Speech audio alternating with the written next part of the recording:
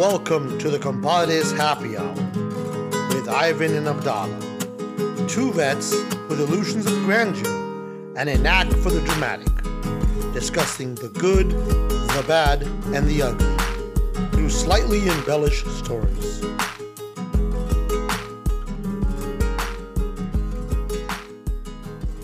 Welcome to this week's episode. Today we are joined by each other. We are gonna let you guys into a very good topic today, and try to introduce you to us. We've introduced you to many topics. We're gonna introduce you to us, who we are, what we are, what we think, what we believe in, what made us into what we are today. So, would you like to start? No, actually, I want to start with you. Okay, sure. Yeah, I want to start with you. Sure. There's a few things that been jumping around my mind that I really been wanting to ask you. Mm-hmm. And I think the first question I really want to get across to you is, who's your biggest inspiration in life? Because, I see you interact with your parents, with your sister, but especially with your parents, and I see that you take a lot from each of them. And I want to know, who's your biggest inspiration in life? Because I don't know, I can't put my finger on it. I can't see who was your biggest inspiration, because you have a lot of both of them in you. Yeah, in my youth, it was both my parents. I get my artistic side from my mother, and I get my temper. No, besides that, my temper and my work ethic from my father. He was the one that I guess taught me how to always have the way he says is an ace in your sleeve. Mm-hmm. Like, have a backup plan. Like, you're doing this, don't put all your eggs in one basket. Have a backup plan. If that fails, you just shift. He's always taught me that. Like, have a backup. Even though he's a perfectionist, he wants everything that way, this way. He tends to, he taught me that whole having the backup plan to any situation. And, I think that's what also attributes to the way I think of things. Like in education wise, I was like, I want to be a doctor. I want to do medicine. But I always knew that if that failed, I had a backup plan. I would do this. And sometimes I don't share that backup plan with people. So that's why some people are like, oh my God, he is so sporadic. Mm-hmm. It happened to my father. You saw that whole, he went to the military, but I had everything planned. Like, there's some details I don't talk. Yeah, he didn't realize that you. And the thing is, because I tend to be a talker, and people think, oh, he spills the beans, but not really. Like, if you were to really listen to what I speak about, it's nonsense. It's all fun and games, ha ha ha, laughing. It's a smokescreen. Mm-hmm. And then like when I go home, when I go, when I'm by myself and I can have my own thoughts, I don't have to entertain anyone, then that's when I plan things out. Mm-hmm. Mm-hmm. So, I got influence from both of them. And then along the way, other people have come attributed, ex-girlfriends, which were also went to the military together. She molded me, post my 20s on, she was there in my life. You influenced me on certain ways of thinking, of certain ways of doing things, of certain aspects. But that thing that's natural for people, because let's regard racism. Mm-hmm. I remember growing up in Miami, it was because of the whole institutionalized thought process of my parents taught me this, my parents taught me this. So it was generational. So my great-grandparents taught my grandparents something, and then they taught something. And, and then they teach you that, and your parents teach you this. And so, it was, very discriminatory towards, certain minorities, even though you're a minority. In the way, oh, no, watch out, this could happen to you, and all that. And then, you're exposed to these things, and you're like, oh, wait, you guys are wrong. And the thing about it, when you're young, you're influential to that aspect. Yeah, because I've shared a similar story about my mom and, growing up that way. It makes you believe this, because these are your role models. These are the people that you as a kid, as any child, looks up to their parent like they're superheroes. Mm-hmm. And then when they let you down, hopefully it's most of the time your parents let you down, or your parental unit, whatever they are, guardians, whatever, let you down usually close to your 18th birthday. Mm-hmm. Because, you're already like, no, mom and dad were wrong. Grandma was wrong. Sometimes, like in your case, it happened way early. Okay, really way early. And it warps your mind. Warps your mind to the same way the military warped us. The way we think. I remember coming back, and what was fun for 18-year-olds was no longer fun for me because I've been doing it for so many years. Yeah. Like, oh, let's go clubbing. Yeah, but I've been doing that for years. Drinking, been doing it for years. Like, everything, like I'm an expert about it by the time, Yeah, there's no fun in it. Yeah, anymore. there's no fun. I already got it on my system. La boteria, I was out. I was like, no, I'm good to settle and like have some like controlled fun. Mm-hmm. But yeah, but I've had many influences, but my first influence was my parents. I mean, they taught me, right from wrong, and it's something like at times I try to fight because no matter how bad I want to be or portray myself as, I'm always held by a code, kind of like the Dexter code. I cannot kill unless they're unless they're serial killers type of thing. But it's a code. It's a code that that's instilled in you that right and wrong, even when you're in wrong. I remember when I used to try to do mischief stuff. I would literally I would have to I would be shitting myself. I'm like, I had to go to the bathroom. My stomach would be turning. And I'm like, because I knew deep inside I was in the wrong. So you don't like to stray away from that code that you have. Yeah, no. So you're like the IG-88 on the Mandalorian. Exactly. Yeah. Should I activate self-destroy?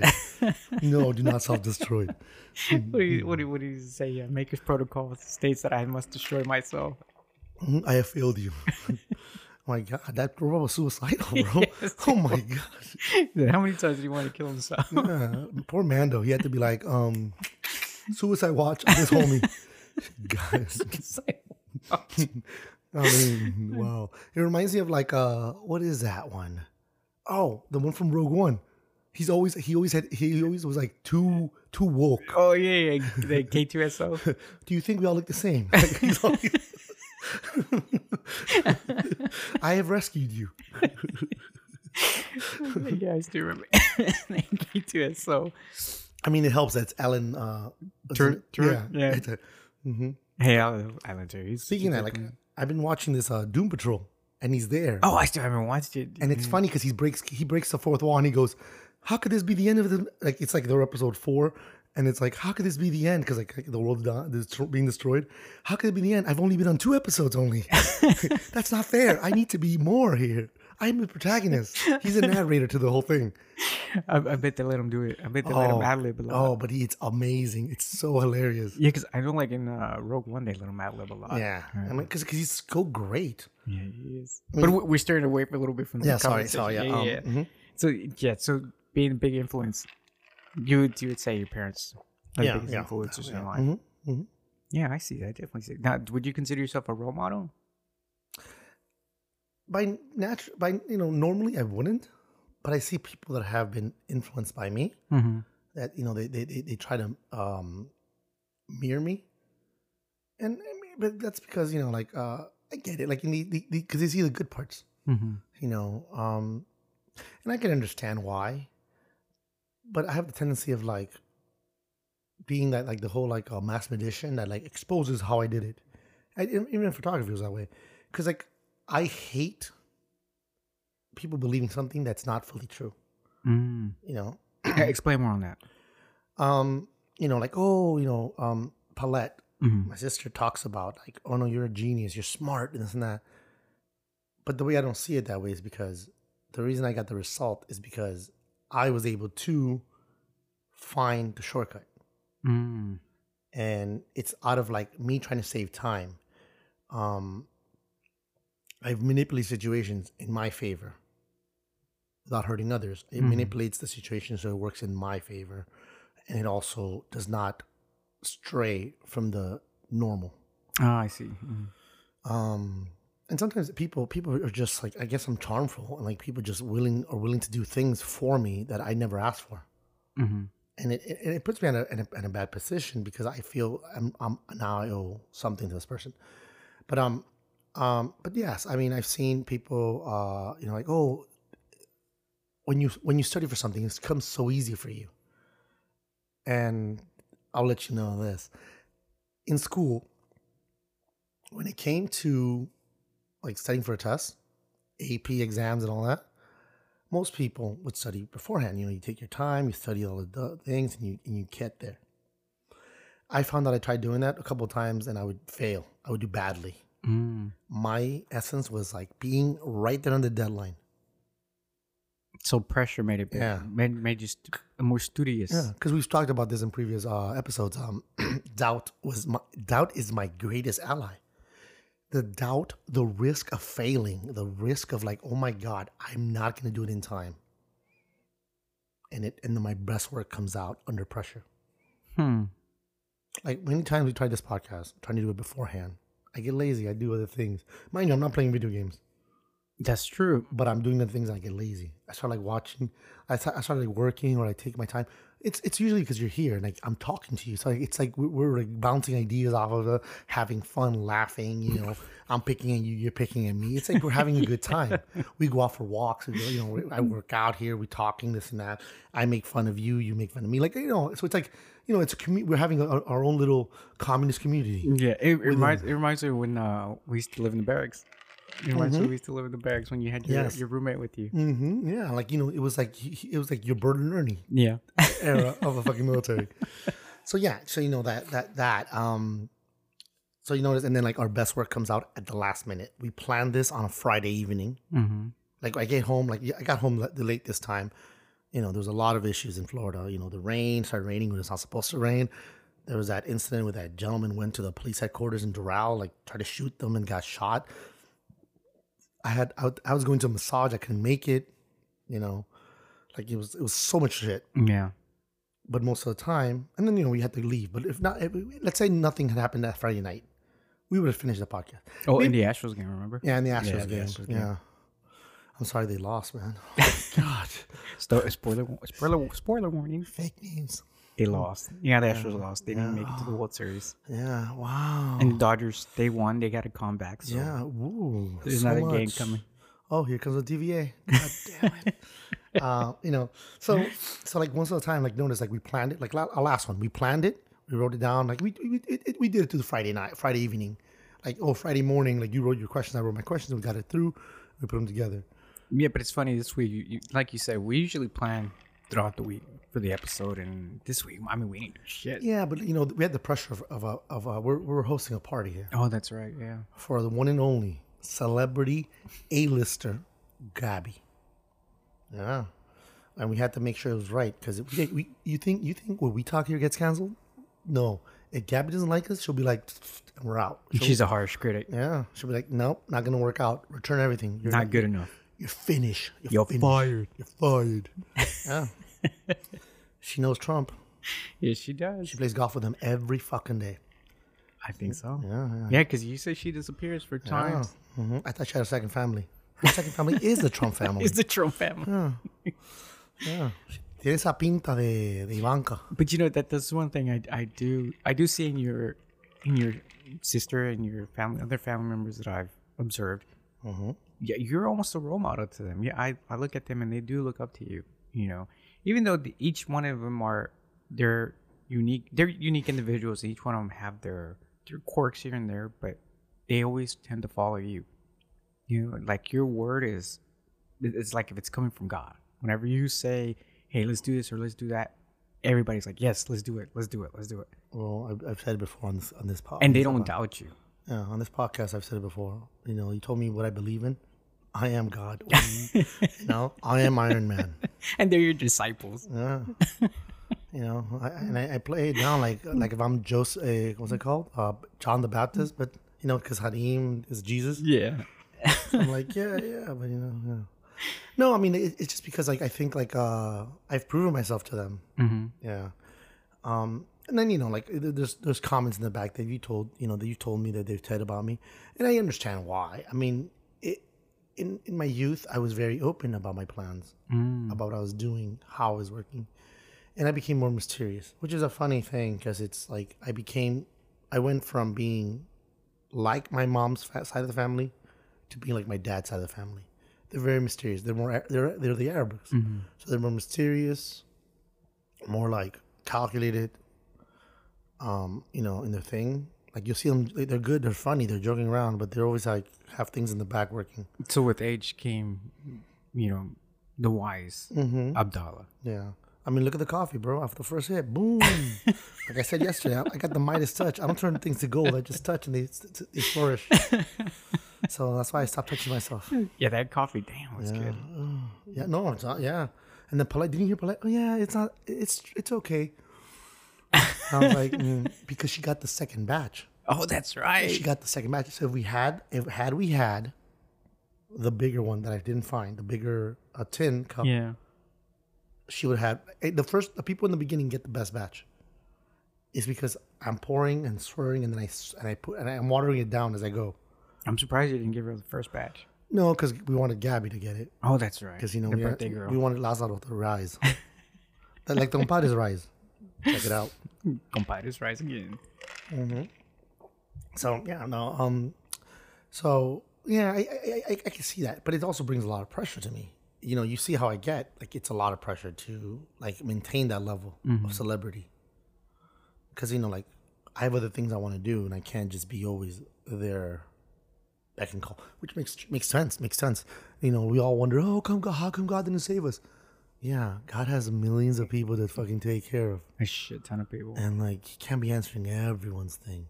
Yeah, that's why you leave a voicemail. Yeah, and then you also don't, like people ask for dumb shit. God, make me rich.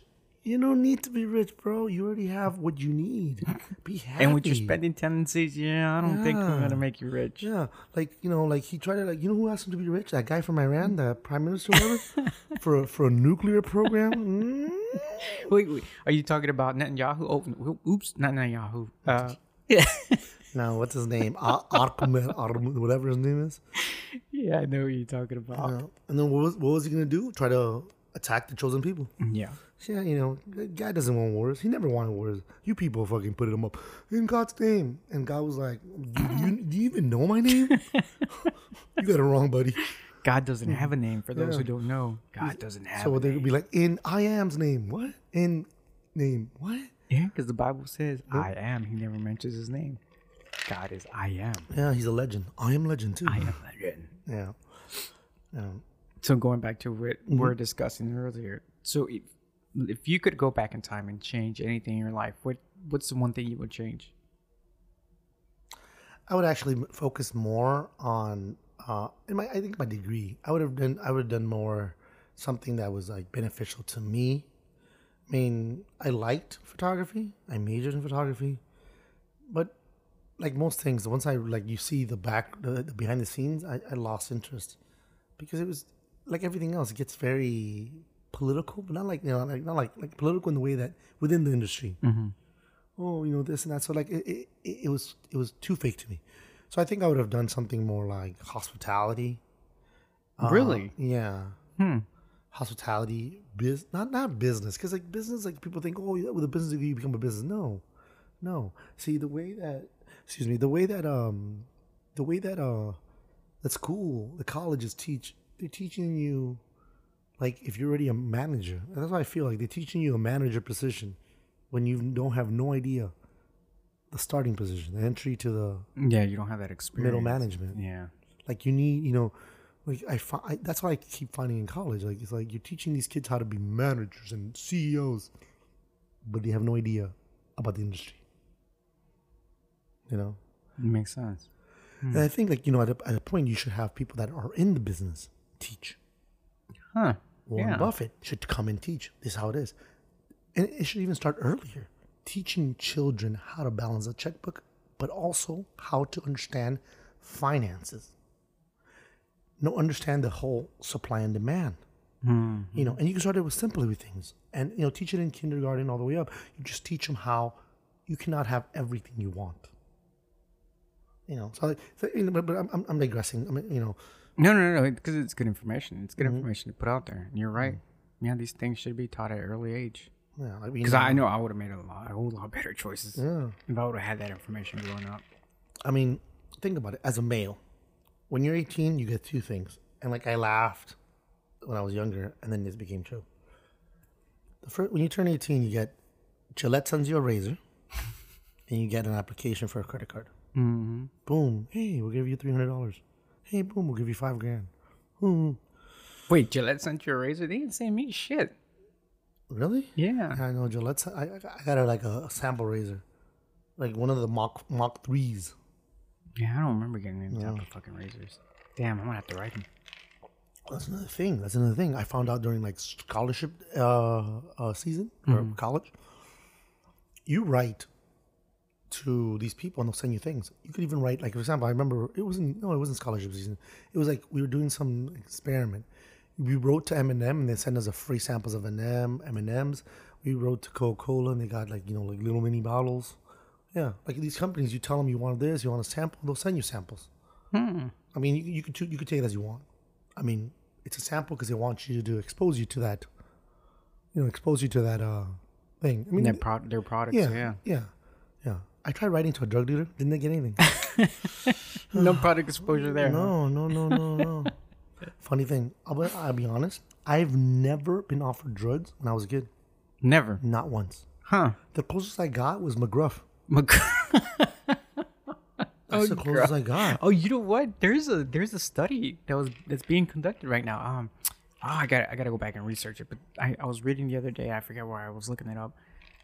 They were talking about did McGruff do a service to the youth or did he do a disservice because he was introducing kids that never knew anything about drugs and introduced them to drugs? No, I mean, I've heard about that. Yeah, and I think I agree. I think he did a disservice. Yeah, because kids had no idea, and then they would boom. Yeah, because I don't remember anything about drugs until I saw that McGruff and then the DARE program. Oh, say no to drugs. I mean, they should have taught kids how, just to avoid them, not teach them what they look like, but avoid them. Because that brings up another topic. I don't know if it would be for this episode, but it's the whole sex talk. How young is a kid?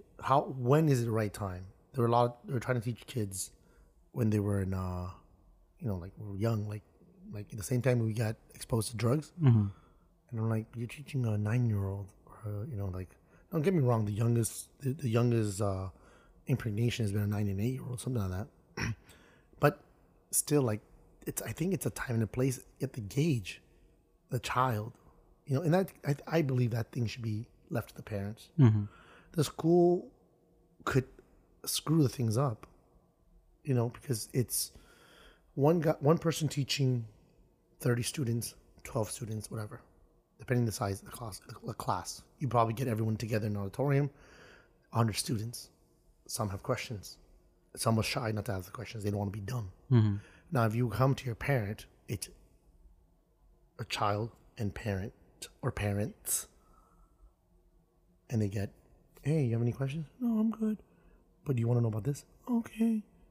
Like, it's more personal. The child, also, it would help the foundation of that parent to understand your child. You're right. And I can give you a perfect example about that topic. My oldest, she doesn't like talking about drugs to her mom or talk about that topic to her mom. But she'll talk about that topic with me.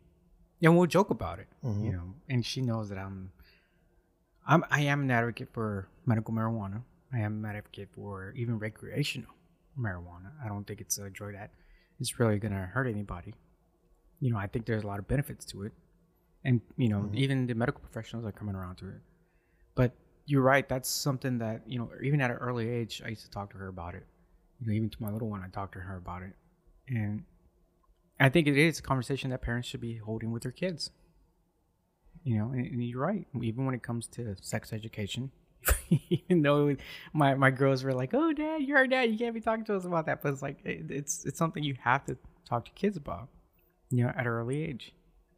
Yeah, with daughters, I would expect the mother to finish that conversation off. Yeah, you start it, and then the mother has to finish it because there's certain things that we in theory we know, but we don't know. Yeah, exactly. It's only that's up to their mom. And that topic of sex ed to be finished off by the mom. Yeah, because there's things that happen to their body that we could tell you about it, but we don't know. We never experienced that. There's that whole concept. Is having a kidney stone or having birth, which is painful. It shouldn't matter. Two different things. Way You know, two different things. why Yeah. are we competing? Yeah, You know? and then you got to remember too, kidney stone. Once you pee it out, or once you had surgery, recovery time is less. Yeah. And when you have a baby, recovery time is more. Yeah. Also, the baby, hopefully you keep it. Kidney stone, you probably don't keep it. Well, if it was me, I would probably want to keep it. I mean, I've never seen a kidney stone being dropped off at a fire station. You cannot adopt a kidney stone. No, you can't. I don't care what it looks like. It looks like Jesus. No, speaking about kids, Mm-hmm. what would you say to a younger you if you could go travel back in time? I'll beat him up. Fucking nerd. Take this, bitch. What would you say to a younger you? I don't know, because I know younger me would never listen to me. He'll look and be like, "Can I go play now?" Dude, that's cool, bro. Cool story. I'm gonna go play. You're like, I'm out. Yeah, I was always a smart aleck. I was always looking for ways to get away with things. You know.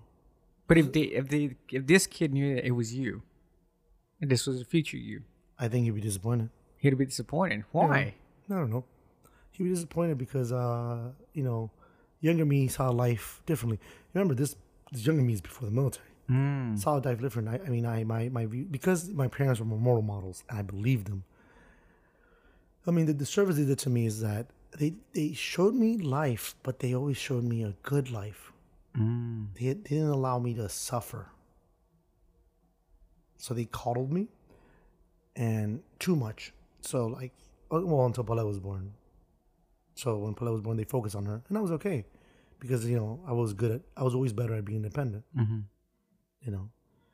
But I think it would be Yeah, because I remember even when we met, I remember you as a more naive. You're more, you seen life differently before. You're more, good will always triumph over evil. You're always gullible in that way.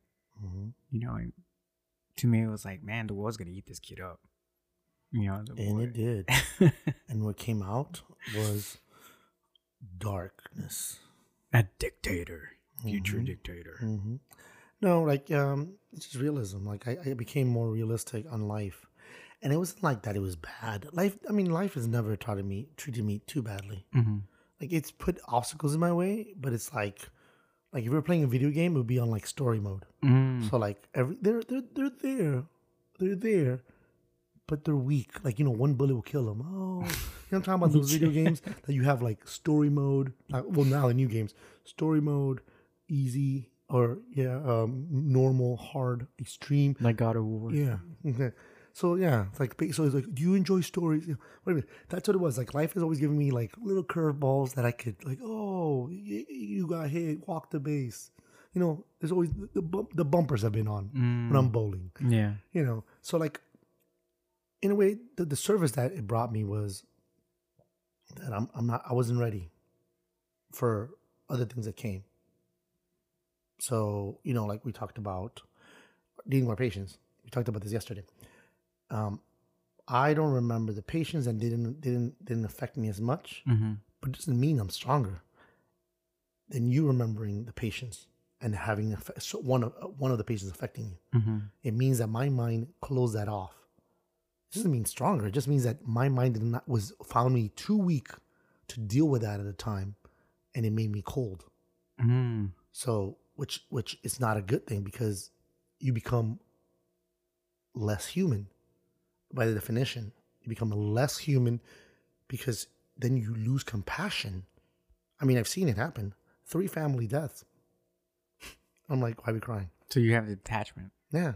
To me, oh yeah, they're in a better place, whatever, whatever I have to tell people. But to me, it's like, there's no need to be sad about this. That's life. Let's move on. That's why I tell Paulette all the time, look, anyone dies, I'll give you a week. That's what I can give you. And it's not like saying, oh, I'm going to weep you, mourn you for a week. No. I'll give you a week because out of respect. But after that, I cannot play this part of oh my God, I miss this person. Because it's not in me anymore to see it that way. It's like life goes on. We keep moving. It's a freight train. We talked about the freight train. If a freight train stops, it takes it forever to start again. like it takes forever because it has to build up momentum. So in my life, I see it as the train's always moving. It cannot afford. Like it's basically the snow piercer. And it's funny because I was always good with dealing with death. And I think after our time in the military, I don't like dealing with death. I don't know how to. No, it's not that I don't know how to deal with it. I just don't like dealing with it anymore because we've seen too much death already. So it's like I've seen too much sadness and sorrow, and it's like I don't want to deal with that anymore. And I know death is part of life, but it's just if I can avoid it, if I can avoid funerals, I will. No, and I totally understand. You avoid them for one reason because what it brings you. I avoid them because I feel fake. I feel like saying, "Oh, my condolences," when I feel nothing. It's weird to me because it goes back to what we said about earlier. I'm lying. I'm lying to the person, so I feel like I'm being dishonest when I don't have those feelings. What else you have for me, son? No, I think those are the only questions I have for you that I really wanted to get answered. And then eventually I'll ask more questions. Yeah, down the road. We'll ask more questions and get to know. No gotcha questions. No gotcha questions today. No. Soon. Those are coming. Yeah. Those are coming in a full interview, second interview. Yeah, second interview. Second sit down with Abdalah. When we come up with more information, more dirt. When you become a dictator, then I'll get those gotcha questions. You'll be the best. The best will be the best. And folks, we'll be back after a short commercial break. Hello, hola. This is Jose Antonio Gutierrez for Toro Capado Hygiene Products.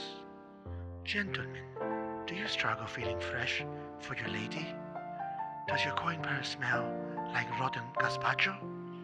Does your lady spray your special place from time to time with Febreze? Then you should try Toro Capado's latest and greatest product, the Bolas de Plata. Bolas de Plata, guaranteed to make you your lady's favorite macho again.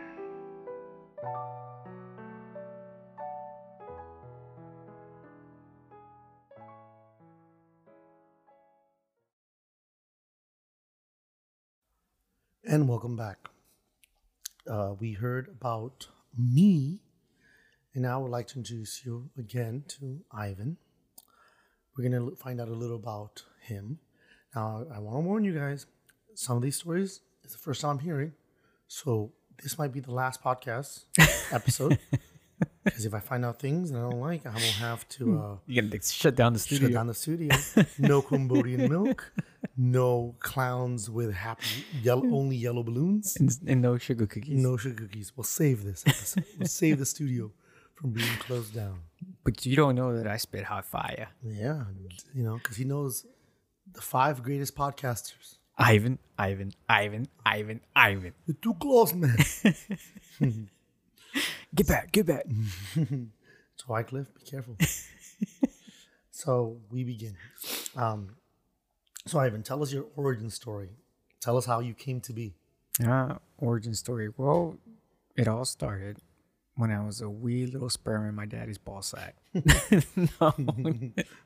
No, actually, I had told you this story before.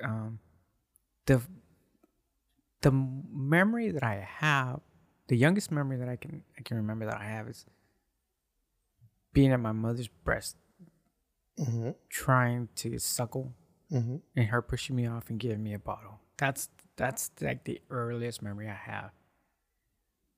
And from then on, all my other memories are, I can say, not pleasant ones. Yeah. Because as a kid, I suffered a lot of mental and physical abuse. This lasted up until when I was 16, when I was able finally to stand up for myself.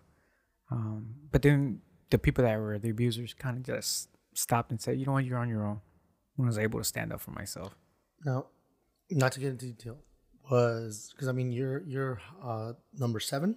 Number 6. Number 6 out of 7 kids. 7 kids. Yeah. How were your siblings with you? You can remember.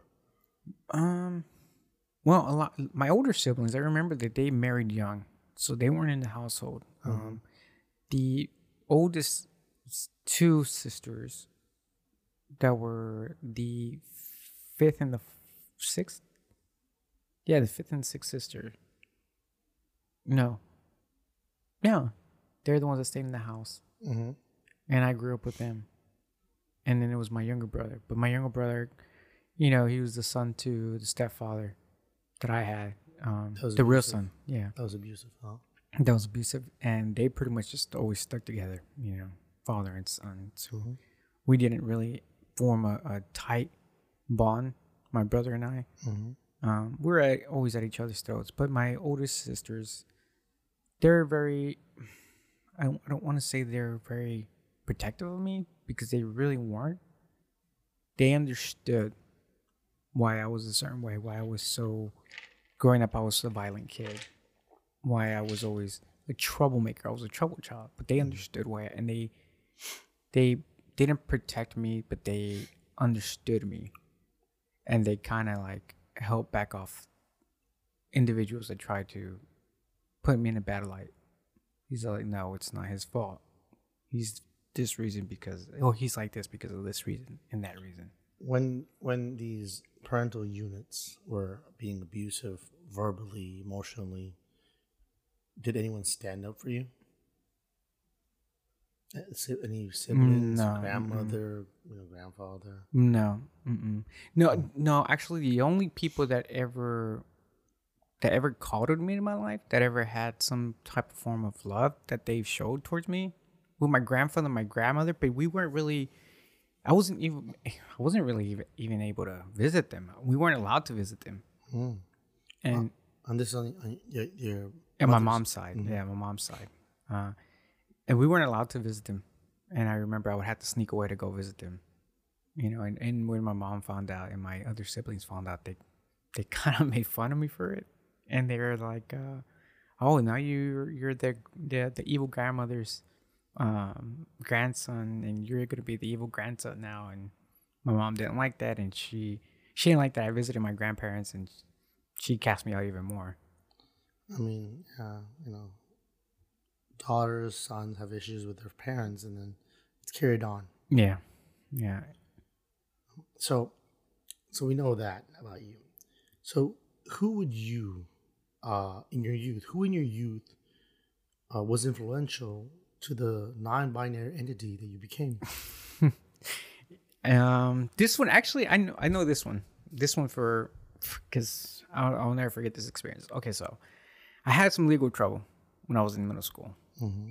I kind of did something very bad at in middle school that I was at, and I had some legal trouble and spent the summer doing some community service with the local judge there in Texas. The most influential person in my life was that judge. Because of all the people that caused trouble in that middle school where we all got into legal trouble, I was the only one that didn't go to juvie. I was the only one that didn't have any charges pressed against or have a criminal record because of that incident. And the reason for it is because the judge said that even though I had a troubled past, and you can see I had a troubled past, he said that there was something that he's seen in me that he can salvage. So he had me do, a lot of errands for him during that whole summer. And he was really instrumental to forming the person that I became, only because of the things that he would tell me. He would say, "Look, you're a special young kid. I don't see why you're hanging out with these people here. I can see your parents neglect you." He says, "But you need to start focusing on your life." And I remember what he used to say, that if I didn't feel like school was for me, I should join the military. This is middle school, though. This was in middle school, yeah. And this is Texas. This is Texas, yeah. So he would, I remember him telling me, you seem like a really good kid because you know how to follow orders. You know how to take direction. And he used to buy me lunch. He didn't have to buy me lunch. He used to buy me lunch. Because I remember the first day I spent with him, I didn't have money to buy lunch. And he asked me, "Do your parents give you money to buy lunch?" No. So he would buy me lunch. And and this really had a profound effect on me because at that time I didn't have anybody that was really looking out for me, and for this person that came out of nowhere that didn't know me took care of me and was giving me guidance that I never had before, and it had a profound effect on me. And then after that summer was over, I remember that I had to go to Mexico, go to school in Mexico because it's a legal situation. But then when I came back, I took his words and said, you know what, I want to better myself. I want to better myself, and I do want to do good things in my life. So when I came back to Houston from Mexico, I remember a lot of those old friends, a lot of those old relationships that I had, a lot of friendships came back into my life, and they're still up to no good, still be in trouble. And I said, you know what, I can't do this, guys. I got to cut you out of my life. I want something better in my life. And I did. I cut them out, and thank God I did, because a lot of them I known either are dead, in jail, and others I lost complete touch with. Yeah, I mean, that's good. I mean, not everyone gets out. Yeah. I have friends. I mean, I have a friend that, basically when he told me, he like grew up troubled kids. I mean, like vagancia de niños. Yeah. And came out. I met him at private school, and he's a nurse now. And he's been influential not only to me, but to my sister and to friends. And through him, I made great friends, and he's always there. Like it's like even though we never went to the military together, he is influential as you are to me. Like that connection. Mm-hmm. Yeah, I'm happy. Like I'm telling you, it's good to see that other people do get out. Yeah, and succeed and go forth.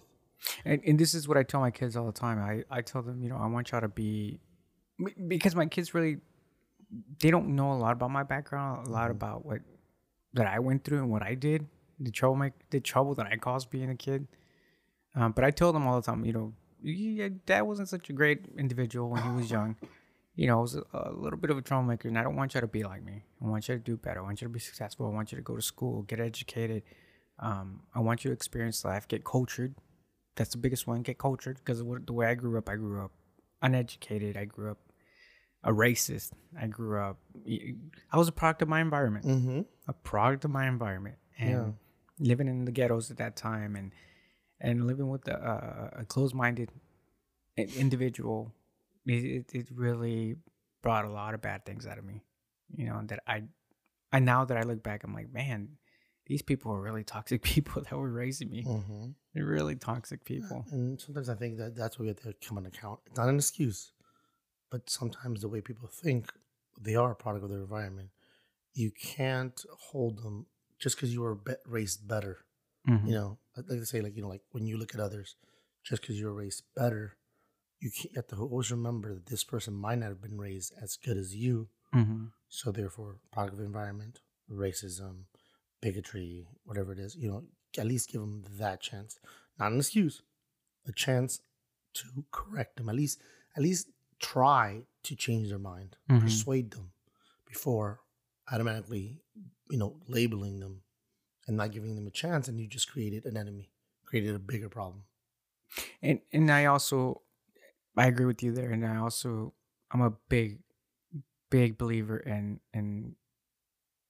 I would say self-awareness and holding yourself accountable for your actions. Because even though I didn't have the best upbringing, but I do hold myself accountable for a lot of the actions that I've taken in my life. And I know that I become emotionally intelligent, emotionally aware of where I am and who I am. I've become more cultured in a lot of ways, but that's because I put in that effort. I made myself aware, and I say, hey, don't want to be that person in the streets, selling dope, or I don't want to be that gangbanger, or I don't want to be, the husband that beats up on the wife or that's abusive to the kids, and that's a change that I chose to make. And when I understand everybody's minds work differently, but when they start blaming their upbringing, start blaming their past for all their failures and for the way they are, I'm like, no, because I've been there, and I've made the conscious decision to be better, and I am understanding people. We are different. I like I said, but I also hold people accountable to their actions. You know, because if I can get out of it, you can get out of it. Anybody can get out of it. Mm-hmm. You know. And speaking of like people of that, like a question. I mean, I talk about this to you. I think I brought it up today this morning. Hey, what is it to you? Because you're Mexican American. Mm-hmm. What is it to you to be Mexican American? That question is actually okay because we've talked about this before. Mm-hmm. To me, I would consider myself more Mexican than American, Mm-hmm. but because of my birth, I was born here in the U.S. Yeah, I would say I'm American, and I am Americanized, but my heart belongs in Mexico because Mm-hmm. I love my culture. I love my people. There's a lot of things about my people too that I dislike, but for the most part, I love my culture. I love my people. I love the way of life, the way it used to be in Mexico before, shit hit the fan over there with the cartels and all. But yeah, the way of life in Mexico is it's a peaceful life. It's a humbling life. So you would say it defines you, like that. Your identification as a Mexican American, more Mexican than American. Does it define your?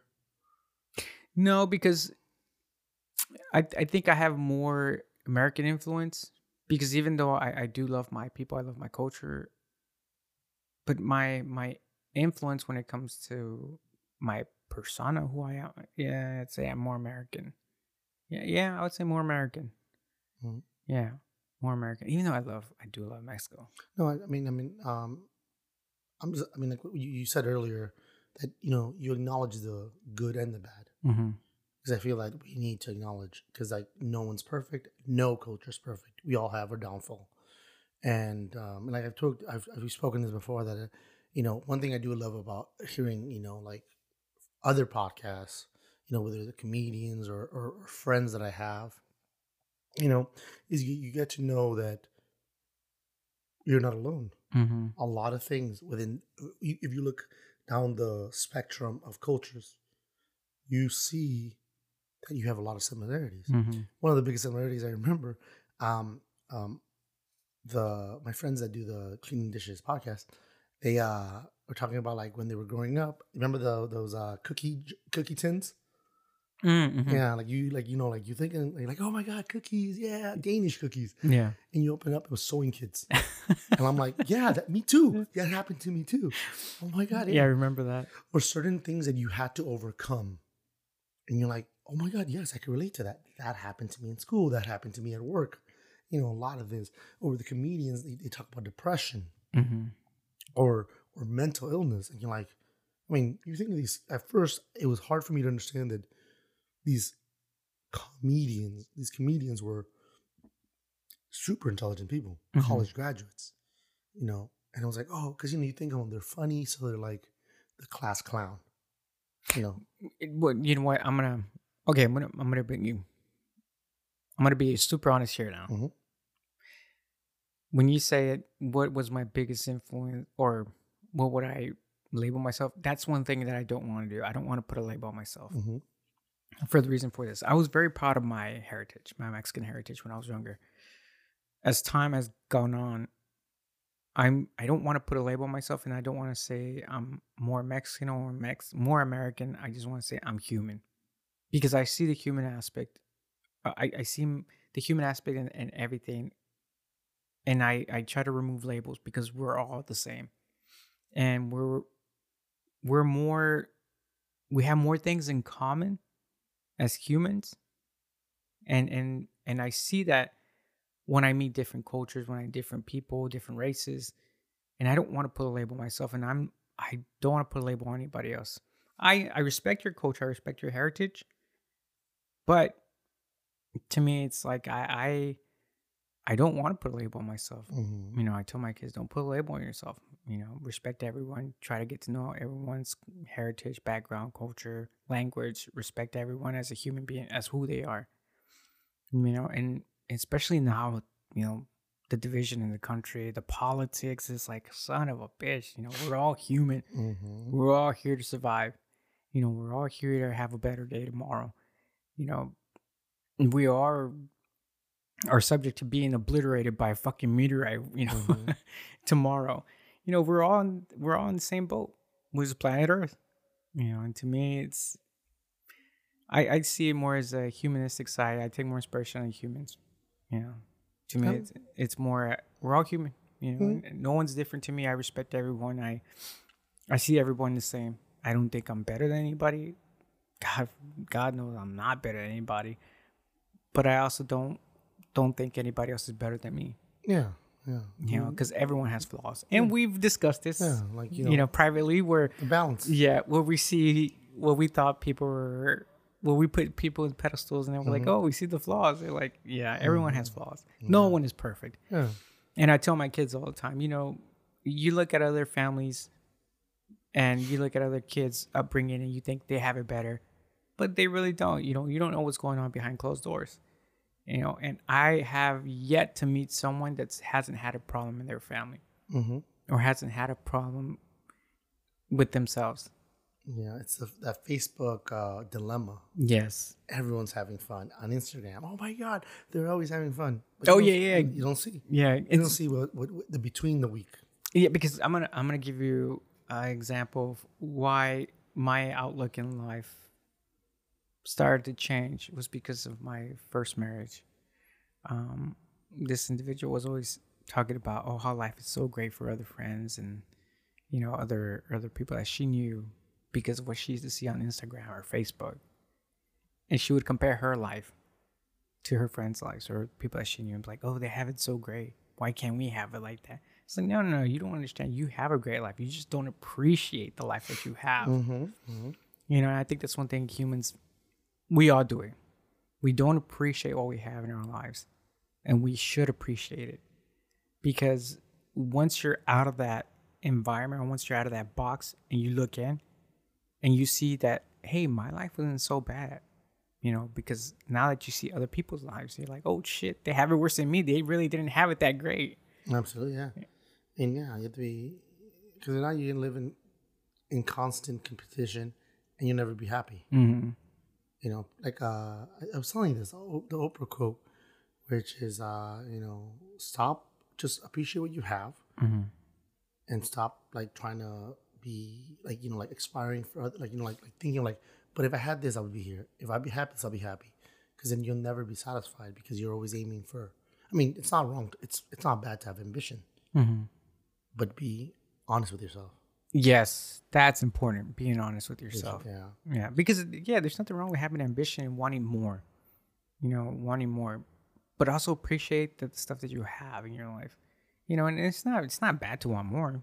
It's human nature to want more, but while you're trying to achieve that, appreciate what you have, and bring those that you love along with you, so they can enjoy the more that you bring in. Absolutely. Yeah. I mean, you brought marriage. So you've been married. What would you what would you tell the listeners? What advice would you give our listeners when it comes to love, relationships, and marriage? What did you learn that can help someone that's right now getting in a relationship, marriage, or like dealing with a deteriorating marriage? Yeah. Okay. Well, for that, okay, I'm a sucker for love. I'm a hopeless romantic. I've always been a hopeless romantic. And I've always fallen for that fallacy of what love is supposed to be. But if I was to consult or tell somebody, hey, this is my way of looking at a relationship, a perfect relationship, or this is my way of giving you advice to look for that perfect person. Look for someone that you have common goals with. Someone that's going to help you grow intellectually and emotionally. Look for someone that's there financially stable and emotionally stable and psychologically stable. But you're not going to find that. You're not going to find that because either they're not financially stable, they're not psychologically or emotionally stable. So I haven't found it. I haven't seen it in anybody. Every individual I've met, it's one of those three they don't have. So what do? You go with the best. You go with the best crazy that suits you. I always tell people, you got to choose your crazy. You have to choose your crazy. You know, because everyone on this planet is crazy. We all have our flaws. We all have our flaws. You choose the crazy that fits you, the crazy that you can handle. Because if you can't handle that crazy, then don't do it. Don't jump into that relationship. You know, you got to handle the crazy that you can handle, or you jump into the crazy that you can handle. Too bad they don't offer Carfax for leaving. Yeah, but you know, also, you know, get in a relationship that's with the person that has common goals. Mm-hmm. Someone that's even spiritually, you know, spiritually enlightened. Somebody that's there with you spiritually, because not everybody believes in the Creator or God, but you know, somebody that has similar beliefs. You know, when it comes to that, somebody that's gonna help you be a better version of yourself. It's gonna constantly push you and not drag you down. You know. Yeah. And you do the same for them too. Yes. Yeah, like, you know, because definitely. It can't be one-sided. Yeah, it can't be. No. You can't be one-sided. Definitely. You have to push that individual. Mm-hmm. You know, and to me, you also have to look for a person that kind of suits who you are. You gotta do a lot of self-reflection, self-analyzing, and say, okay, who am I really, truly as a person? And some people aren't very affectionate. Some people aren't loving. Say, okay, so I got to find myself that someone's not affectionate, someone that's not loving like I am, because then they're going to be overwhelming. And then I'm going to be pushing them away and they're not going to like it. So sign for me, somebody's going to suit you. They're going to suit your crazy too. Mm-hmm. You know, find somebody that's going to see you're crazy and you're going to be able to handle their crazy. Oh, yeah. And I have to find someone that is into me being spanked by my Star Wars toys, my action figures, you know. And somebody's gonna love my baby Yoda and carry him in a little pouch. Yeah, yeah, yeah. But that's the best advice I can give. Yeah. Hopefully, somebody out there listens to it and it does well for them. And if it doesn't, you know, send me an email. You know where to find us and say, hey, you're wrong. Yeah. Please do. I'm sending you my legal fees for the divorce. Yeah, but that's the best advice I can give. You know, I mean, I'm not perfect. I have a lot of flaws. You know, I've been divorced twice, so it's like I don't have. You going for the hat trick? Yeah, I am going for the hat trick. I don't have the. I would say the when it comes to love, I don't have the best track record. Well, I mean, it's there's other people that have not gotten married and have similar ones. Yeah, it's just you know, like you said, you're a sucker for love. Yeah, I am. I'm a huge sucker for love. Yeah. But maybe you need a buffer. I do. I need to start buffering. Yeah, like, you know, is it worth marriage? No, and I've done a lot of self-reflection on the marriage topic, and I don't think I'm gonna get married again. That's something that's it's not. Yeah. I've been there already, done it twice. It's like I think that's enough. Two times is enough. Because at this point, if you were a woman, you would your dress would not be white anymore. What spots? At this point, I think I would just show up naked. I'll just show up naked to the altar. Take me as I am. Take me as I am. Take this crazy. Take this crazy. But yeah, that's something that I'm not interested in marriage anymore. You know, I'm just interested in finding companionship and just being happy and making that other person happy. Yeah, I mean, it's a tough market. It's a tough market. And it gets tougher every year. Yeah, it does. It does. I don't know. I mean, it's I could agree with you on that. It's a very tough market. But I also would like to ask this, you know, to round it up. According to your Wikipedia page, it shows that you were in the military. Mm-hmm. What got you to enlist? I think going back to the judge. Mm-hmm. Okay, so coming back from Mexico, I had a lot of different jobs here and there, oddball jobs. You know, waiter, you know, airport. What do they call it? Airport workers? I've done. I worked at a dealership as a car salesman. I worked at a dealership as a car washer, as a porter, parts. I fought all kinds of different jobs, and all those jobs were for one end game, which was help me pay for college. College was getting expensive, and working and going to school wasn't doing it for me. And at that time I was like, you know what? I don't know what I'm doing with myself.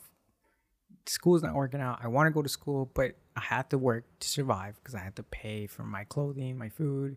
At the time, I was living with my sister, so bills I would help her out here and there, but she wasn't really being hesitant about me paying bills with her. But as a kid, you're on minimum wage, and to me, it was like, I can't do this. I can't be going to school and working because I'm not gonna be making enough, and school's getting a little bit difficult. So I was like, I gotta find another option. That's when the recruiter came and he's like, hey, we'll pay for your school. I'm like, fuck it. Wait, where did he find you at? College? Because my brother had joined the military. My younger brother had joined the military before me, and his recruiter actually got in touch with me. He's like, hey, I got a phone call from your brother saying that maybe you may be interested in joining the military, which I wasn't. I don't know where my brother got that idea from. But then I talked to the recruiter. I was like, yeah, you know what? This sounds pretty good. You can pay for my college. You're going to give me training. Fuck it. I'll go join the military. I didn't join it for, after 9/11, all gun whole American. No, I joined it because, I wanted to have some type of, there's a means to an end. And I wanted the education. I wanted the training. So that's why I joined the military. That's okay. I mean, not everyone has to be patriotic about it. No. And see, to me, the words of that judge really resonated when he said, you have to find your way. You have to really find your way to be a better person. And that was my way to be a better person, the military. Yeah. And I'm glad I did it. I love the military. Yeah. That's something where it helped me grow as an individual, as a person, because going back to what I was telling you, I grew up very racist. I grew up very close-minded. The military just blew my mind. It really opened up my world. Meeting the different people, the different cultures, it really broadened my horizons. Like, holy shit, there's a whole sea of humanity that I haven't met before. Filipinos. I didn't know what a Filipino was until I joined the military. And fucking military is ran by Filipinos. Yeah. From the mess halls to the mess hall. Yep, that's right. Yeah. The Filipino mafia. Yeah. Yeah, and even with getting involved with more white people and black people, that's were my sworn enemies growing up. I was like, man, these folks they have a lot in common with me. A lot of them came from broken homes too, and we're not so different. So that, and in retrospect, that actually made me have a lot of resentment towards my parents. A lot of resentment towards my parents because I stopped talking to them.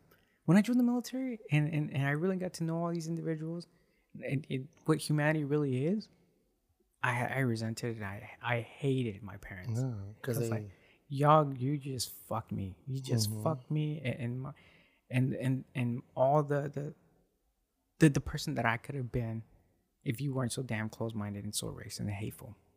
Yeah. I mean, like I told you before, there's that thing, remember, that in America at least, there was a time that the poor whites and the blacks were united. But then they saw that it was not an advantage because you had a big population of people against the upper class. So somehow they created a division by paying better the lower income whites opposed to the blacks. And then you created the hate between each other, division. So, it also happened with Hispanics and all that. What's crazy is that at a point they didn't have to influence anymore. The people were doing it already. Your parents made a division in you before you even had a time to experience these people. Yeah. All these other races, all these other cultures. Yeah, you're right. So like you bring it up and I'm like, wow, seeing it actually out there and actually, because you hear about, their own people, the people are doing it to themselves. Because eventually, it's like it becomes routine. Like Pavlov's dog, like the bell rings, salivation. Yeah. So they trained you to think that way. So they trained the influence your parents got was brought onto you because they were trained that way, and so they pass it on. Kind of like how in the animals, the instincts, they pass it on, and they know already not to do this, not to do that, not to eat here. Yeah. Yeah, because even through a lot of therapy, I've learned that I am not the person that my parents raised me to be. I'm a very loving and affectionate person. I'm very giving, and I give without expecting anything in return, which sometimes bites me in the ass. But I'm like, I don't care. I'm still going to continue to be the person I am. In retrospect, my parents didn't teach me to be that way. My stepdad and my mom always said, you take as much as you can from people. Take advantage of people. Let me see how much I can take from this person without them realizing. My parents taught me how to be that way when I was growing up. And I was like, this is so wrong. This is so fucked up. You know, and I learned this through therapy that I'm not the person they raised me to be. I'm not a racist. I love, like I said, all humanity. To me, I don't like putting labels on people on racist because we're all humans. We're all humans. And when I was growing up, I was very racist. I was master labeler. You're black, you're white. I'm Hispanic. I'm better than you. Yeah. You know, even within the Hispanic community, I was racist towards. Of course. If you were me and you were friends before, I would see you as less because my parents would say, "Oh, Central Americans are the worst. They're less." Yeah. That's why I've been implanting in the water in Mexico. And, you know, that's the thing that. Oh, and you had a similar experience. Remember we had talked about this. You had a similar experience with some family members of my ex-wife. Those lovely teachers. Yeah, when they came to visit, and we took you to go see them. Educators of the future, children of the world. Right. I was like, holy shit, these are educators, and they're already teaching how to, you know, hate other people. It's like, fuck. Might as well been Hitler Youth. Yeah.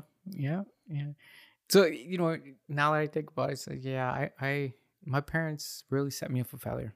They really did. And, you know, I'm thank God that I was able to seek out treatment and really find out who I am as an individual. And it took me years. You know, I'm still growing. I'm still evolving. I'm still not completely there. You know, I get my lows here and there, but you know, I've learned to really deal with those demons. And it almost makes me feel. I used to be angry at my parents. I used to hate them, but now it makes me feel sad for them. Because I think now they didn't have the opportunity to really live a full and happy life like they wanted to, you know, because of their inability to want to grow to be a better person. And that's on them. You know, that's on them. They can't blame anybody else. You know, all they can do is just blame themselves because that in the end, it's really on you. Whether you want to be good or bad, it's really on you to make something better of yourself, because it really is. Absolutely. It really is. Absolutely, yeah. I mean, what you were saying earlier about, you know, like you're still in the process. Like, you know, like they say with weight loss, it took you 6 years to gain that weight. It's going to take you 6 years to lose it. You know, because the time put in, the time put out. Same thing that you had so many years of that influence. It takes a while to get out. It's like bolts in your head. You have to unscrew those. Take them out so that way you can have free thinking, free will to, you know, like, you know, now you've broken through. Now you're just like navigating through the rough edges. Yes. And, you know, to get back to the core. Yeah, get back to the core of who I really am. Because, you know, I deeply search inside of myself. I'm like, no, I'm not a vengeful person. I'm very loving.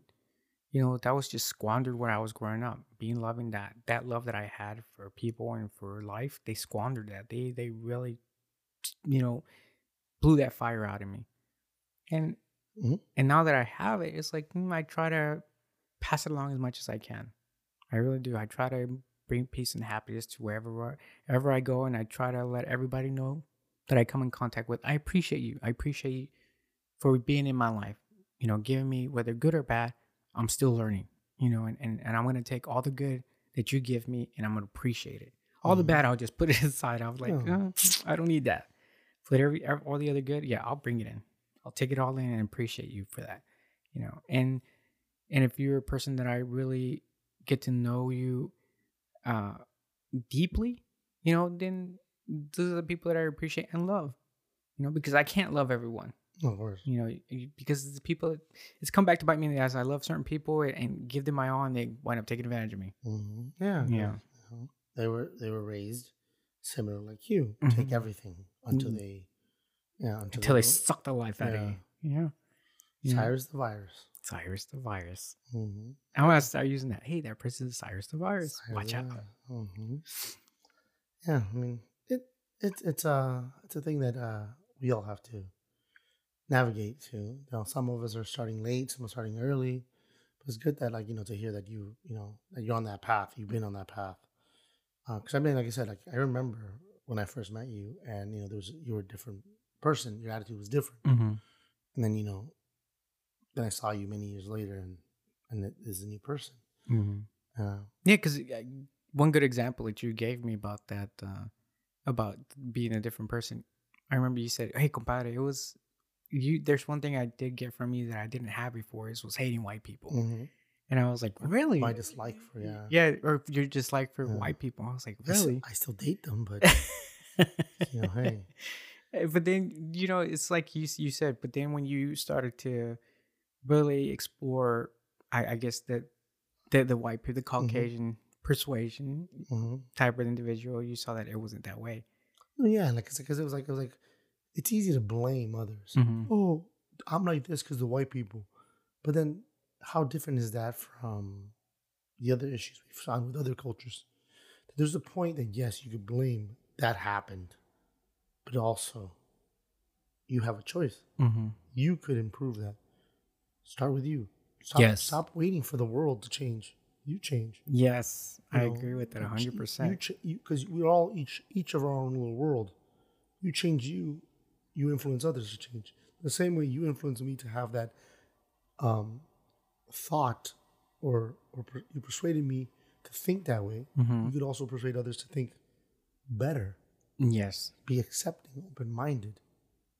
Yeah, you're right. You're right. And it's one thing that I, like I say, well, I'm not perfect and I regret a lot of my actions, but, through the journey of life, I've learned to better myself and better those around me and accept my flaws, and go back and tell people, hey, I wronged you. I'm sorry. I want to make amends, or I want to make things better. And if we can't, I understand. Have a good life. I wish you all the best. I wish you all the best. But that doesn't mean that you can't push anybody that's a flawed human being away from yourself. Because we all have flaws. We all have flaws, and we're gonna meet people that are great people, but have flaws that you may think, oh, this is bad for me. But don't push those people away.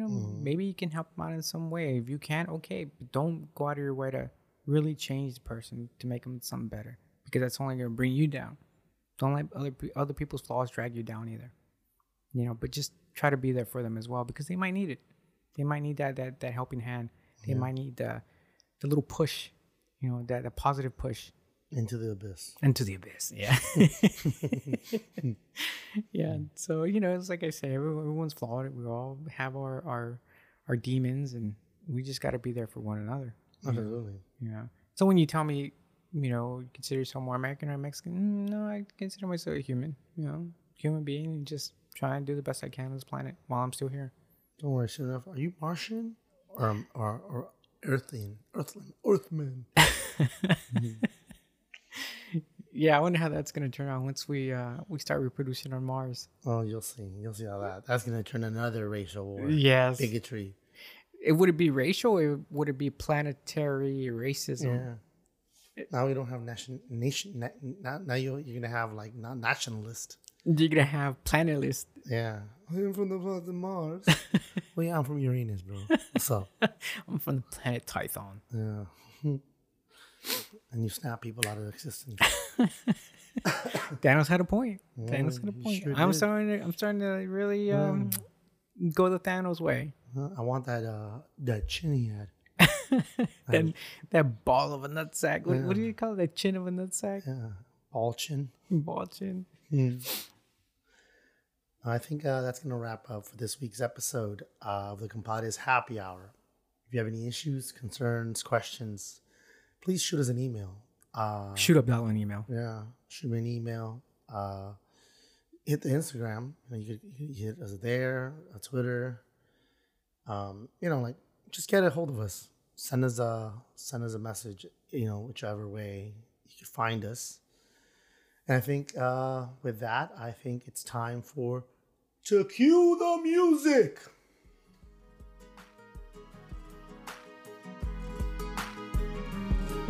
Follow us on your favorite podcast app so that you don't miss out on any episodes. Be sure to like, share, and subscribe via Twitter at CompadresHPHR. That's CompadresHPHR. COMPADRESHPHR, and on Instagram at Compadres Happy Hour. You can also email us via compadreshappyhour@gmail.com.